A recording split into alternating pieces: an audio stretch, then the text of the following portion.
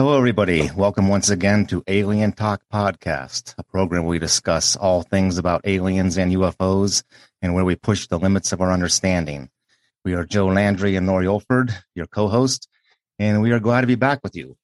We apologize for being a week late with this show, but due to unforeseen travel and, let's say, logistical circumstances associated with the holiday, we were not able to get our recording done on time.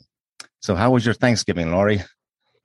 Oh, it was pretty good, Joe. Hectic and stressful doesn't begin to describe it.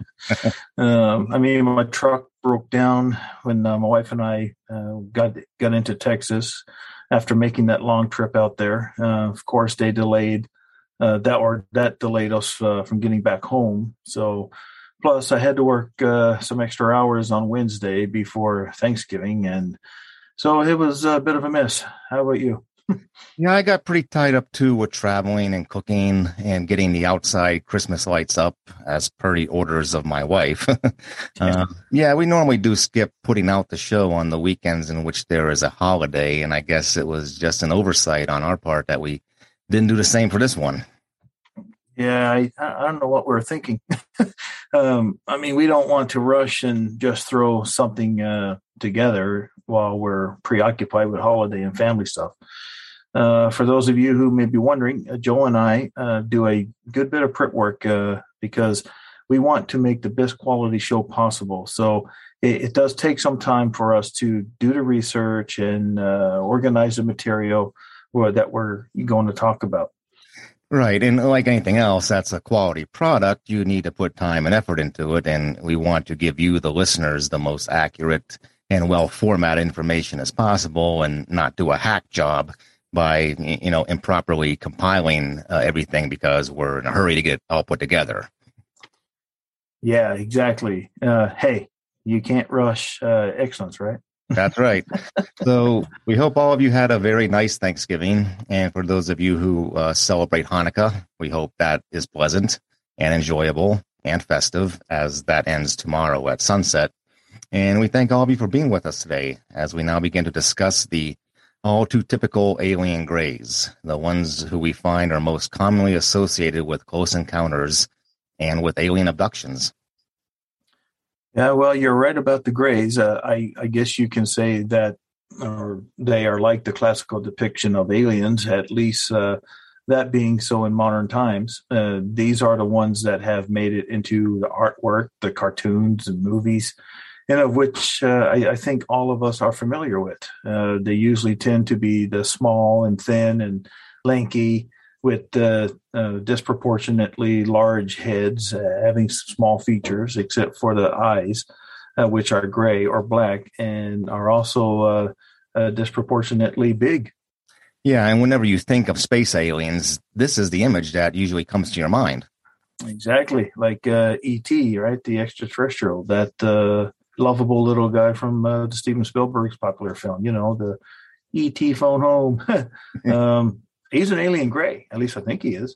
Yeah, and they tend to be very plain and uninteresting. They're almost completely gray in color, although sometimes they're depicted as being, more greenish or bluish, but definitely drab. They all seem to look nearly identical to one another. They appear to be androgynous with no attractive features like in the way of hairstyles or physique or clothing. They never seem to be dressed. They're just really boring. There's really nothing exciting about the way they look. I suppose with E.T. from the movie, he was cute only because he was so ugly, assuming that he was a he. I don't know if that was ever given. I think he was supposed to be some sort of, some asexual being whose species had evolved past the point of having any gender. Yeah, something like that. Their fingers are also said to be very long, and they are almost never described as having genitals, or like you said, clothing for that matter. There are some who think that their bodies are actually not even organic, but are a form of some kind of avatar or a spacesuit even, for a completely different species of alien. If an alien race were to describe a human being after a first contact with, let's say, a modern day fighter pilot, how would they describe its sex? I mean, they would see the suit and the helmet and face shield, not the species itself that's inside of it. So this could be one explanation for their almost universal appearance. So while many diehard sci-fi fans may think of the actual aliens in the Alien movie franchise with the Sigourney Weaver, but I think it's safe to assume the alien gray is the typical image conjured up, and they are the ones most often associated with claims about abductions. I say notorious abductions, or these guys are notorious because they are so well known in our culture, and they apparently move people against their will. And said an abduction. Most, if not all, abduction reports are detailing sexual assaults and violence to human victims. So there are some who believe that the Greys are the more benevolent of the alien species. That is, that they want to help humanity or protect humanity or guide humanity. And I'm not so sure how true that is. I mean, you might be able to draw some connection with them being the entities mentioned in many mythologies, ones who intervene in human events in a way to bring about, better outcomes and to do away with malevolence. But really, in most of the stories given about encounters with them, we find that they've traumatized people by taking them away against their will. Like you said, many of those who report these alien abductions give details of sexual violations being done against them. That's certainly not cool. No, it definitely is not. It seems, Joe, that the good aliens are not the Greys, but instead are the Pleiadians.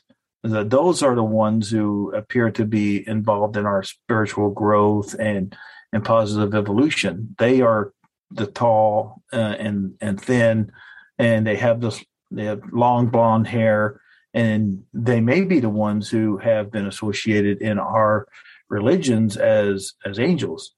Well, yeah, in Australia, there is even lore among the Aborigines about such entities, spiritual entities, and gods as coming to Earth from the cluster of the seven stars of the Pleiades. Those would be the Pleiadians. Right. The alien Greys are, on the other hand, may be more associated with the demons. This closely parallels what is taught in evangelical Christianity, in a way that Paul is often said to refer. He often refers to them as to the powers and principalities that are in the high places, with Satan having dominion of all of them. For sure, like in Ephesians 6:12, where he says, we do not wrestle against flesh and blood, but against principalities and powers, and against the rulers of the darkness of this world, and against spiritual wickedness in the heavenly realm. The scripture is often ambiguous in how it depicts these beings and whether they're angelic or demonic, but they are clearly differentiated from the Lord. So it seems that the Anunnaki aliens are what would be thought of as God or the gods, and the Agigi and the Greys and whatever other species would be those ones mentioned who serve different purposes. This kind of distinction is apparent in the Bible and how angels are not the same as archangels, who in turn are not the same as seraphim and cherubim. So this pattern of labeling them may have been derived from the appearances of different alien species as seen by humanity in the distant past, in the way that the Anunnaki are different from the Greys, who in turn are different from the Pleiadians, and so on. So we will dive into a couple of the more famous cases of alien abduction and alien mind control and how they came to be part of our culture. But even before any of the more recent accounts, there is an older story going back about 100 years ago, I think, with a similar description of what could be an alien Grey communicating with someone through telepathy. Right. That person would be Aleister Crowley, the well-known British occultist and self-proclaimed magician and prophet. He started his own spiritualist school called Thelema around 1904, after he and his wife Rose Edith had traveled to Egypt, and he then came to believe that he was the embodiment of the deity Horus.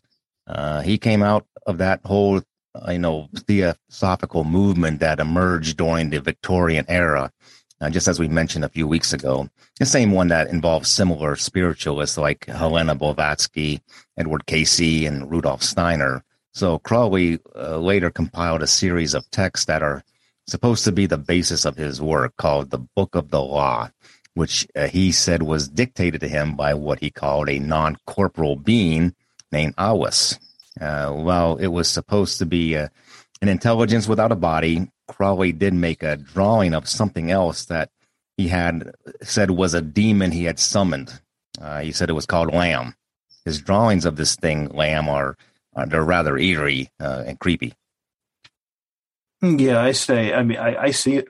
I saw that in the just going through Google one time, and I was like, man, that drawing he made, it sure does look like an alien gray, with an enormous cranium and dark slit eyes. And we'll go ahead and put that on our Facebook page for everyone to see later. Yeah, and it also looks a lot like him. Aleister Crowley was definitely an eccentric, bizarre, and uncanny individual, both in his beliefs and in his appearance. And there are some who think he was actually schizophrenic, and that Lamb was nothing more than his own personality, in which he was unconsciously detached to being something else, kind of like an alter ego. Supposedly, he made a great effort to say that Awis was a being with its own identity. As he says in his book titled Confessions, we are forced to conclude that the author of the Book of the Law is an intelligence, both alien and superior to myself, yet acquainted with my innermost secrets. And the most important point of all of this is that this intelligence is discarnate. So it is very dubious that Crowley's esotericism came from an alien called Awis or Lamb. He was a weird guy, so we can take that for what it was worth. It does illustrate one of the characteristics of the Greys, and that is that they don't talk or make any sound. As it is, they are described as having very small mouths, sometimes even no mouths, and the way they communicate is through telepathy. They seem to have certain mind powers of which we don't even come close in our capacity. So dialogue goes about amongst them through their thoughts. When you think about it, we can all imagine having a conversation with someone, and that is a mental process of which we are capable. So for them, it would go a step further in which that imagined conversation would be one actually taking place between two beings. They can transmit and receive their thoughts to one another, whereas we cannot. We'll be back after a quick break. Hi, and welcome to Hiss and Tell, a cat podcast where we delve deep into the fascinating world of feline behavior with your host, me, Christina Wilson, a professional animal behaviorist. Each episode features insightful discussions with leading veterinarians, dedicated researchers and scientists, experts in cat behavior and training, and so much more. Join me as we decode the complexities of pet loss, unravel the mysteries of feline health and behavior, and discover the latest research findings. I'll meet you at Hiss and Tell.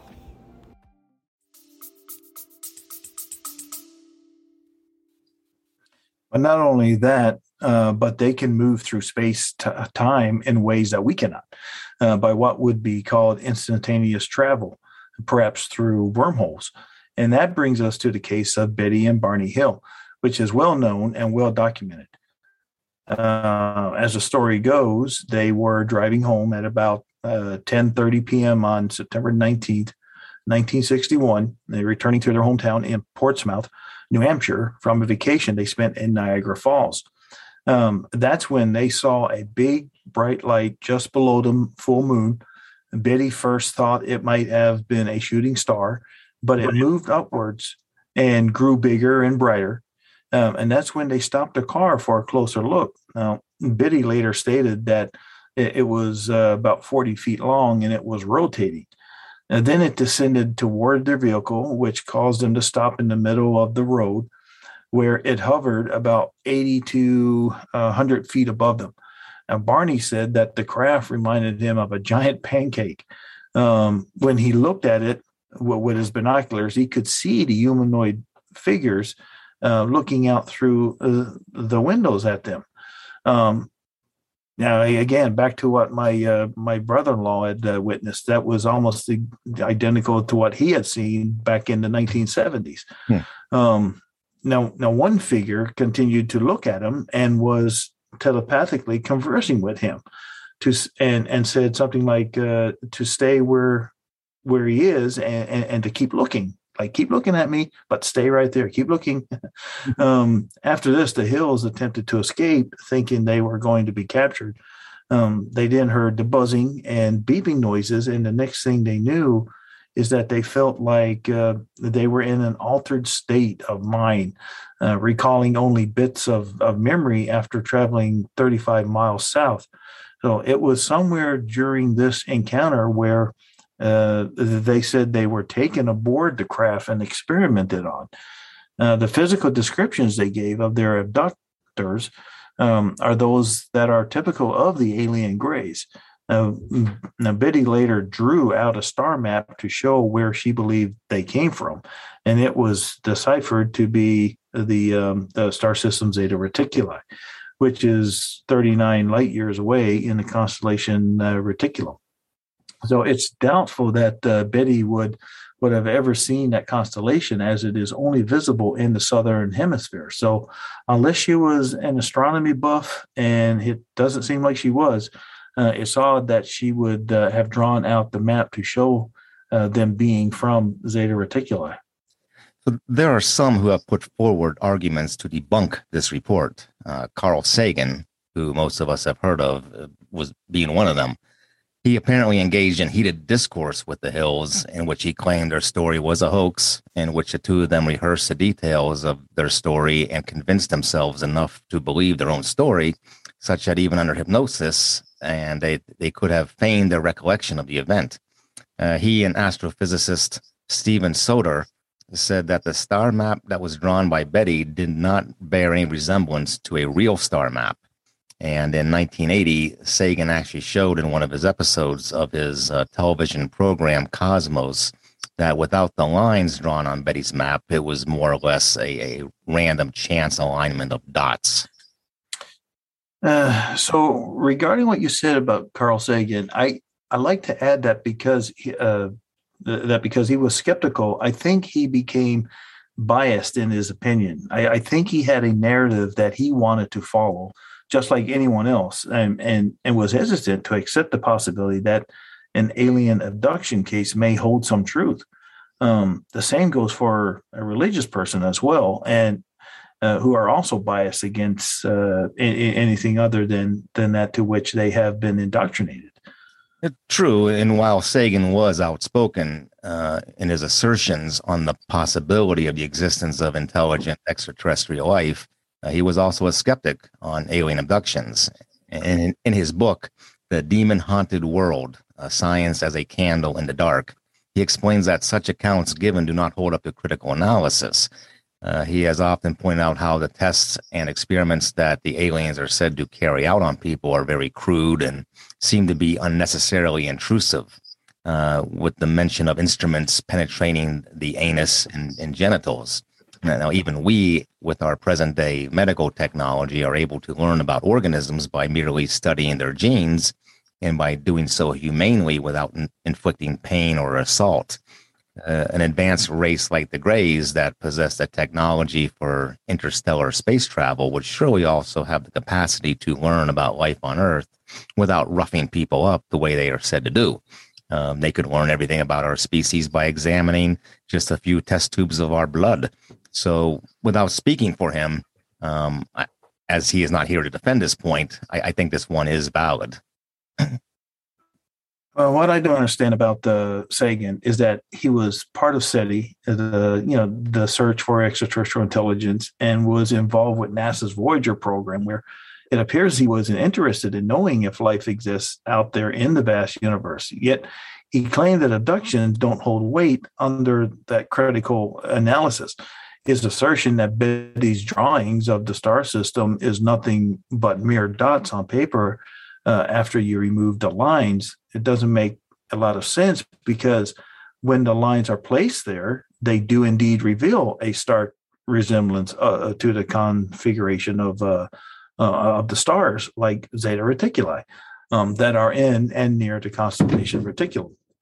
Yeah, he was instrumental in founding SETI, but he also alluded to the fact that it failed to detect any signals that had been confirmed as being sent out by an intelligent life form. So it is important to consider the premise that extraordinary claims demand extraordinary evidence. And that leaves us with the question of why is there so little, if any, hard proof of the aliens coming here? Surely, if our huge antennas are searching our galaxy for any signal out there, that they would pick up something if the abducting spacecraft were coming, say right here to Earth, almost, to the surface to pick up people and then, return them. Certainly one can say that the aliens may have the technological capabilities to prevent us from finding them, like through cloaking technology, such that we can't find them through these radio signals or detect any radio signals, and perhaps because they are so advanced that they don't even need to use radio signals. But then we also must be careful not to fall prey to the logical sophism of applying what could turn out to be nothing but an ad hoc hypothesis. Well, real quick to the the abduction and pain, and maybe they don't have the same sensation of pain as we do, and therefore they don't treat us as delicately as we think they should. Much like how it can be said we aren't exactly delicate when we handle fish and wildlife for tagging. So no one ever said that that just because a species is technologically advanced, that it is somehow a kind and compassionate one. And perhaps SETI did receive those radio signals, and they're just not divulging it to the public because it's on a need to know basis, and you do not need to know right now. The public just does not need to know, at least not right now anyway. Maybe later, sometime in the future, hopefully soon, they would divulge something like that. I mean, if the powers that be are able to deny and cover up any possible alien encounter, like with Roswell, Rendlesham Forest, or the Phoenix Lights, then why wouldn't they do the same with intercepted radio signals? Sure. We also have to keep in mind that even some of the psychiatrists who interviewed the Hills, like Benjamin Simon of Boston University, suggest that they experienced a hallucination brought upon by stress, sleep deprivation, and false memories. He even suggested that Betty actually just dreamt the whole thing, and that Barney fabricated a fantasy memory after hearing her tell him about that dream. So supposedly there were discrepancies between what the two of them actually recalled under hypnosis. And Simon's conclusion, as found in the journal Psychiatric Opinion, dated October 28, 1967, was that it was a psychoneurological aberration. Well, I'm not sure how much stock I put in Simon's claim. You and I know, Joe, that as tired as we've been, we've never seen weird things like that in our minds. I mean, I worked 30 hours straight one time, and I never had any hallucinations about aliens. You would have to be extremely sleep deprived. There was one time that I thought my wife was in the car with me when she wasn't, but that was it. I mean, I immediately realized that, and then I pulled over and got some much needed sleep. That was a smart idea. Yeah, because I probably would have crashed the car. Sure. Yeah, for sure. So I believe that the good doctor was trying his best to make some sense of the event through his own professional medical training. What we must take into consideration here is that the Hills took their story to the grave without confessing it to be a hoax. And as with any person who ages, our minds begin to wander, and we are not as alert and cognitive as we are when we're younger. So surely one of them would have been prone to blurt out that it was all faked. Not only did Betty's niece, Kathleen Marden, believe their story, but so did her co-author, Stanton T. Friedman, who was a nuclear physicist, who later became a full-time ufologist. Now, Marden, for that matter, is now a research director for MUFON, the Mutual UFO Network. Now, their book, Captured, the Betty and Barney Hill UFO Experience, is An awesome read, by the way. It's a really good book. They are very nice people. I met them both at a conference in 2017, and they both signed my copy of this book. Now, you mentioned hypnosis. Some people who have had these abduction experiences have undergone hypnosis, in which they retell their encounters with alien grays, the spacecraft, the apparatuses used in the intrusive experiments, all with even more detail. The Hills did just that back in the 60s. Martin examined the transcribed records from Betty and Barney's hypnosis sessions and did not find any discrepancies, contrary to what the psychiatrist claimed, as well as contrary to what she knew about their mental health and marital relationship with one another. Her assessment is that as far as the two of them both independently knew, Betty and Barney were fully telling the truth about everything they related concerning the abduction incident. Yeah, the consensus among all of the interviewers is that Betty and Barney wholeheartedly believed, unequivocally and resolutely, that they were abducted. But we must be cautious in the validity that we give to what could easily be considered a non-falsifiable statement.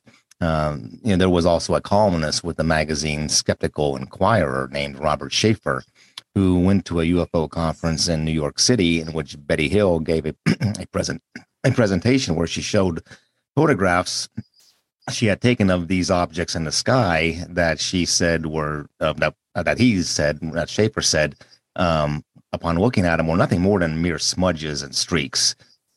And through his interviews with her, Schaefer found out that since 1977, Betty had joined other UFO enthusiasts and would meet up with them about 3 times a week on average.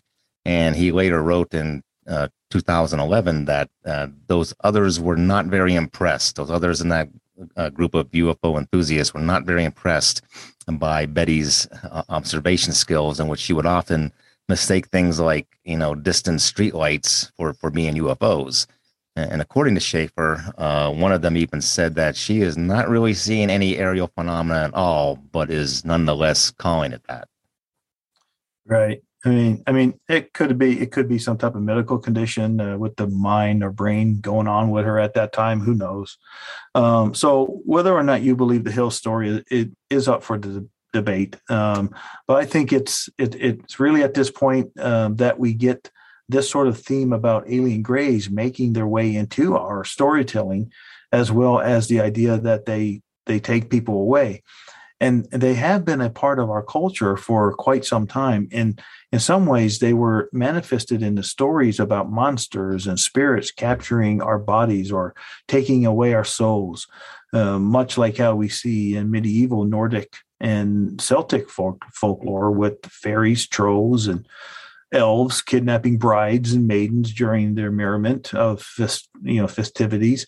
Certainly, there are other explanations for the disappearances of people, but the tales that were told are of them being taken, are that it was done by things non-human.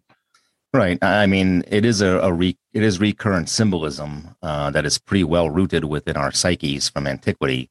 These alien beings come here and then they steal us. It has become manifested in the literary tradition of books and movies like War of the Worlds, Orphans of the Sky, Invaders from Mars, Cocoon, Close Encounters of the Third Kind, Invasion of the Body Snatchers, and of course, Fire in the Sky, the whole Travis Walton story that shocked everyone who saw that movie. And this notion of being abducted induces a fear in us on a primal level, and that we are overpowered and made helpless. And our oral traditions, to which you just alluded, are also loaded with this abduction typology. Of course. When we're talking about abduction stories, we can't forget about Ezekiel from the Bible. He was taken against his will and dropped off at another place.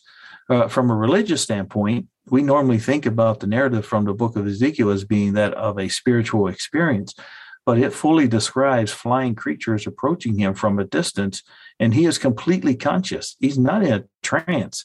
After it says he heard a loud rumbling sound, it says he is taken away to the captives, and he says he was unhappy and angry at feeling this great power of the Lord. This doesn't sound like a mere vision. It sounds like he is going through a traumatic ordeal, and he's angry about it. And an abduction couldn't be characterized any better than this. I mean, Ezekiel is saying what he is actually feeling in his whole body at that point in time. Yeah, and then there is Elijah in 2 Kings 2:11, who is taken up into heaven by God on a chariot of fire, driven by forces of fire, all in the midst of a whirlwind. And this happened right before right in front of his poor compatriot Elisha, who was left there to watch, despondent and grief-stricken, and he then is tearing his clothing. There's also Enoch, as we point out several times before, who in Genesis 5:23 was taken away by God after having walked with him. And in Islam, the Quran tells of Muhammad having experienced a night journey where he is taken away from Mecca to Jerusalem on a Buraq, which is said to be a bright, flashing creature, possibly angelic, but definitely not something from this world. So from Jerusalem, he is taken up to the seven heavens, up to the throne of Allah. Also consider what is said in Matthew 24:40 and 42, about how in the end of days, two men will be in the field, one will be taken and the other left. Two women will be grinding at the handmill, one will be taken and the other left. Therefore, keep watch, because you do not know at what day or hour your Lord will come. So are the Greys the ones who will be tasked to go about the so-called four winds of the earth and gather the masses in what sounds like to be a global abduction? Are they the angels that the Bible says will be sent forth to collect this so-called harvest of souls, of people? Hey, check out our episode on Judgment Day, Return of the Alien Gods. We talk about this, so check it out if you haven't done so already. I think you find it interesting. So the idea of abduction seems to be something with which the human mind is deeply imbued on a subconscious level, even in what could be called, these ancient versions of science fiction. We find it, like with the Greek satirist Lucian of Samosata, who wrote a fantasy epic in the 2nd century AD called True History, in which he and his companions are on a ship that is blown to the moon by a whirlwind out on the Atlantic, and that takes them into the middle of a war that is between the moon people and the sun people. Johann Kepler wrote a book in 1608 called Simonium that is similar to Lucian's work, but is in which it is these spirits that propel the travelers to the moon to encounter strange creatures up there. So these works are simply allegorical of the human neurosis surrounding abductions by unseen forces, as well as that of the human desire and fantasy for adventure in the way of flight and journey to mysterious places, such as outer space. Some critics of all the abduction cases believe that the alien Greys are nothing more than people's memories of a time from when they were children, and that they coordinated with one another to embellish upon their stories. Frederick V. Monstrom wrote in the summer 2005 issue of Skeptic Magazine, volume 11, number 4, that the alien Greys represent memories from childhood development. The theory is that the faces of the Greys are nothing more than the faces of mothers, and also that the Greys represent unclear memories of traumatic experiences that have been forgotten over the years, back to a time in early childhood when our eyes were not yet fully developed. Well, if that's the case, then everyone born should have had those experiences and should have a story to tell involving an alien Grey, wouldn't you think? Yeah, there is a psychological theory on this matter, and it mostly pertains to the processes of memory repression and memory retrieval. Researchers at Ohio State University have found that in a lot of the cases involving people making claims of alien abductions, that there is often some underlying emotional trauma unveiled in hypnotherapy, And they also believe there is a connection with the repressed memories brought forth by victims and the extraterrestrial type of imagery that is now prevalent in our culture. And these abduction details are usually described in encrypted and surreal terms. And it has been found that the closest comparison to these terms is quite simply the storylines and scenes that are shown to us, the masses, by the movies. Well, my thought is if that was the case, then wouldn't everybody, or at least a whole lot more people, come forward and claim abductions? You would think so, right? Now, if you check out our Facebook page, you'll see photos of creatures who were known to be gods back like 7,000 years ago in Mesopotamia. These, I believe, are nothing nothing more than images of gray aliens that have been carved onto rock facings and figurines by ancient people.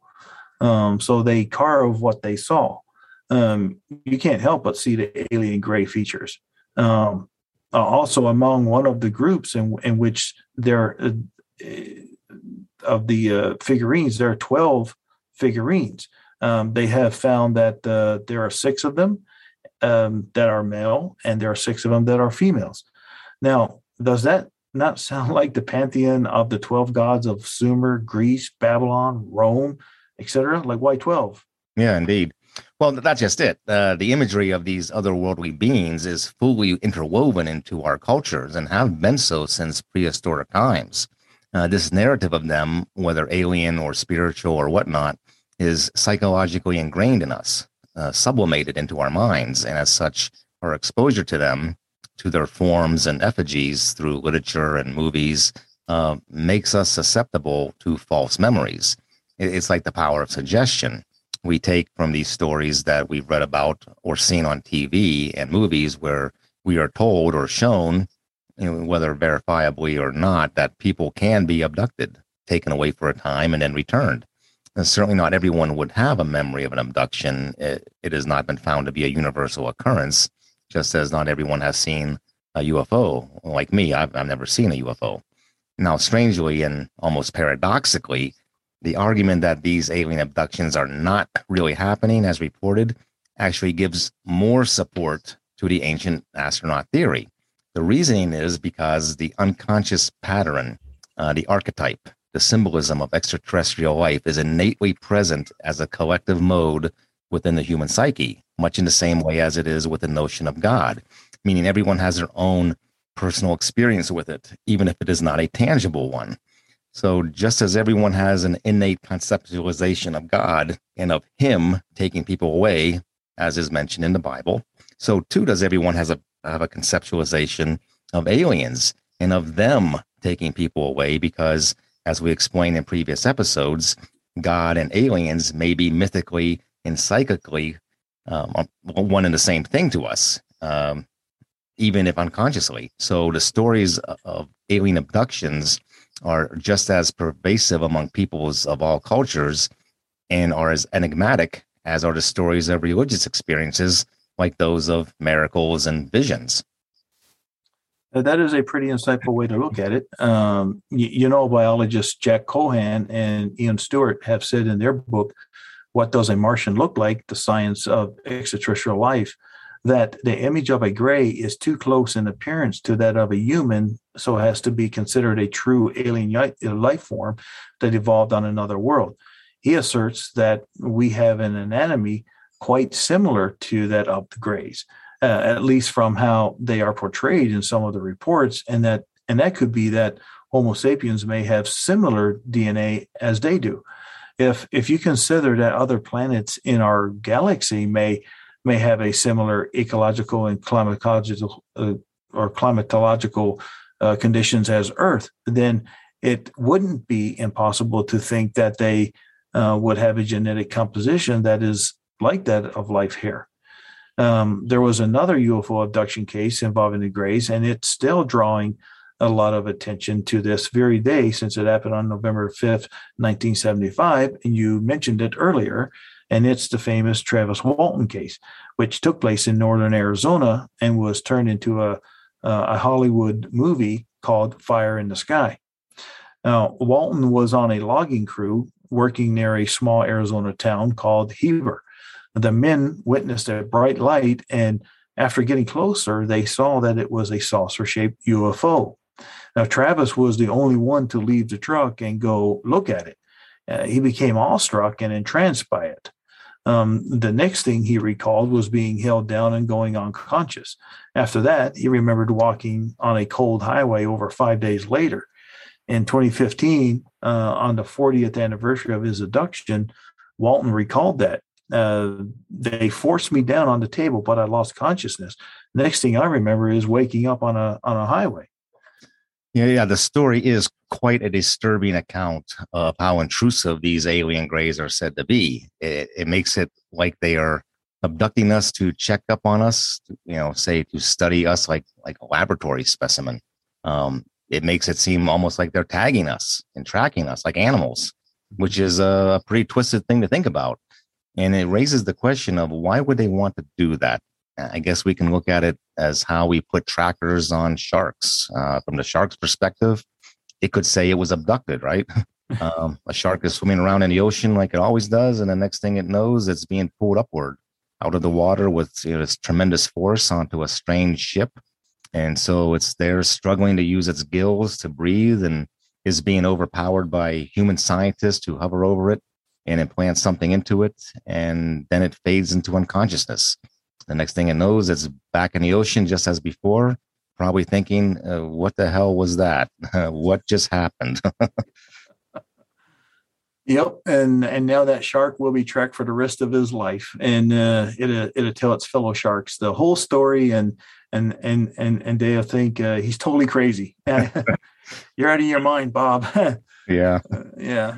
But this could just be how it is with humans who are taken against their will by trackers from above.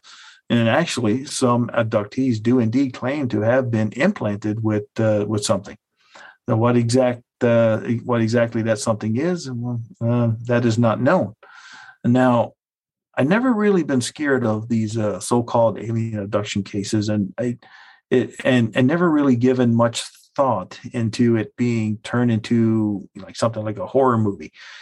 But then I saw this movie. It's called The Fourth Kind, and that changed. Boy, I tell you what, that movie scared the crap out of me. I mean, I decided to rent it one day when I had the house all to myself. Wife was at work and the kids were in school.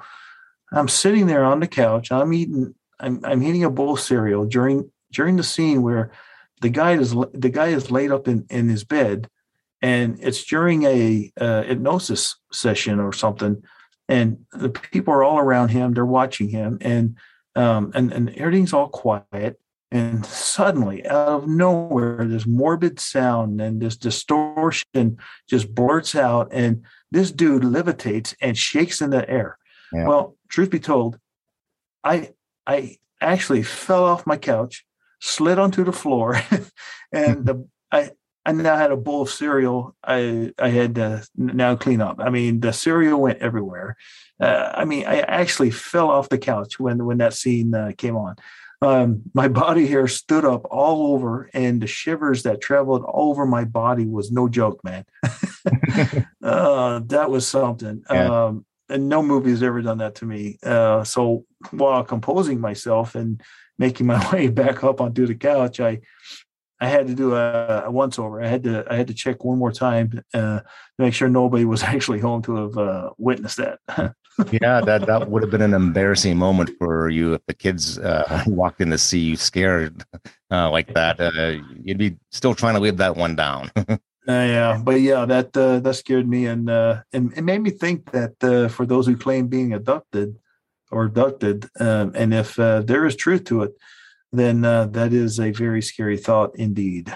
Yeah, and The Fourth Kind was a pretty creepy movie. I still think Fire in the Sky was darker. There was just the cruelty to it that left me thinking, wow, that was messed up. It was almost as bad to me as what was Raiders of the Lost Ark. And you know what I think about that one. Yeah. You mentioned, that scared you as kids, and that, yeah, for sure. The the point is, the stories of the alien grays have been with us since our beginning, and even before then. So when we were taking our baby steps as as humans, they were probably grown adults at the time. Who knows? They may have had had a hand in our creation. And just as I don't believe that the Anunnaki were the reptilians, I also don't believe that they were the alien grays either. The species all have played a part in our evolution somehow. With all of the reported cases of abductions, it is difficult to say just exactly how the aliens could be doing this with hardly any detection. If they truly are from the Zeta Reticuli star system, again, which is 39 light years away, then how are they getting here so quickly and so frequently? Well, perhaps they have developed spacecraft that can reach warp speed, or perhaps they are able to travel through space-time via an advanced knowledge of wormholes, or they could have hidden bases on Mars, or they could be parked on the dark side of the moon right now, and they could be up there just chilling. We don't know this, of course, and it has been confirmed. That hasn't been confirmed, sorry, but it is a possibility, I think. Well, it is certainly a topic in which many people have a strong opinion. I know I have some have told me that they believe there is a high probability of life existing on other planets, but are skeptical about the encounter and abduction stories. Others are more convinced, sort of on the premise of, where there is smoke, there is fire. And that is based on the credibility of the victims who publicly give their accounts of what happened. So that is all the time we have for today. And we want to thank all of you who have joined us. And I have to say, Laurie, so far, the aliens we've discussed and whose influence we've studied, they all seem to be rather menacing. The Anunnaki, the reptilians, the Greys, they're all kind of jerks. Hopefully the Pleiadians that we mentioned earlier truly are more benevolent than these other ones. Definitely. And that is our topic for next week. We'll examine the archaeological and cultural part that the Pleiadians have played in the history of humankind. They are called Pleiadians because they are believed to come from the Pleiades star cluster in the constellation of Taurus. Now, this group of 7 stars have always held a significance to people. We even find in the book of Enoch that it is said to be the place that is the end of heaven and earth. And it could be that there is a spiritual connection made with the Pleiades because there is an alien connection to it that has permeated our religious thinking since the dawn of civilization.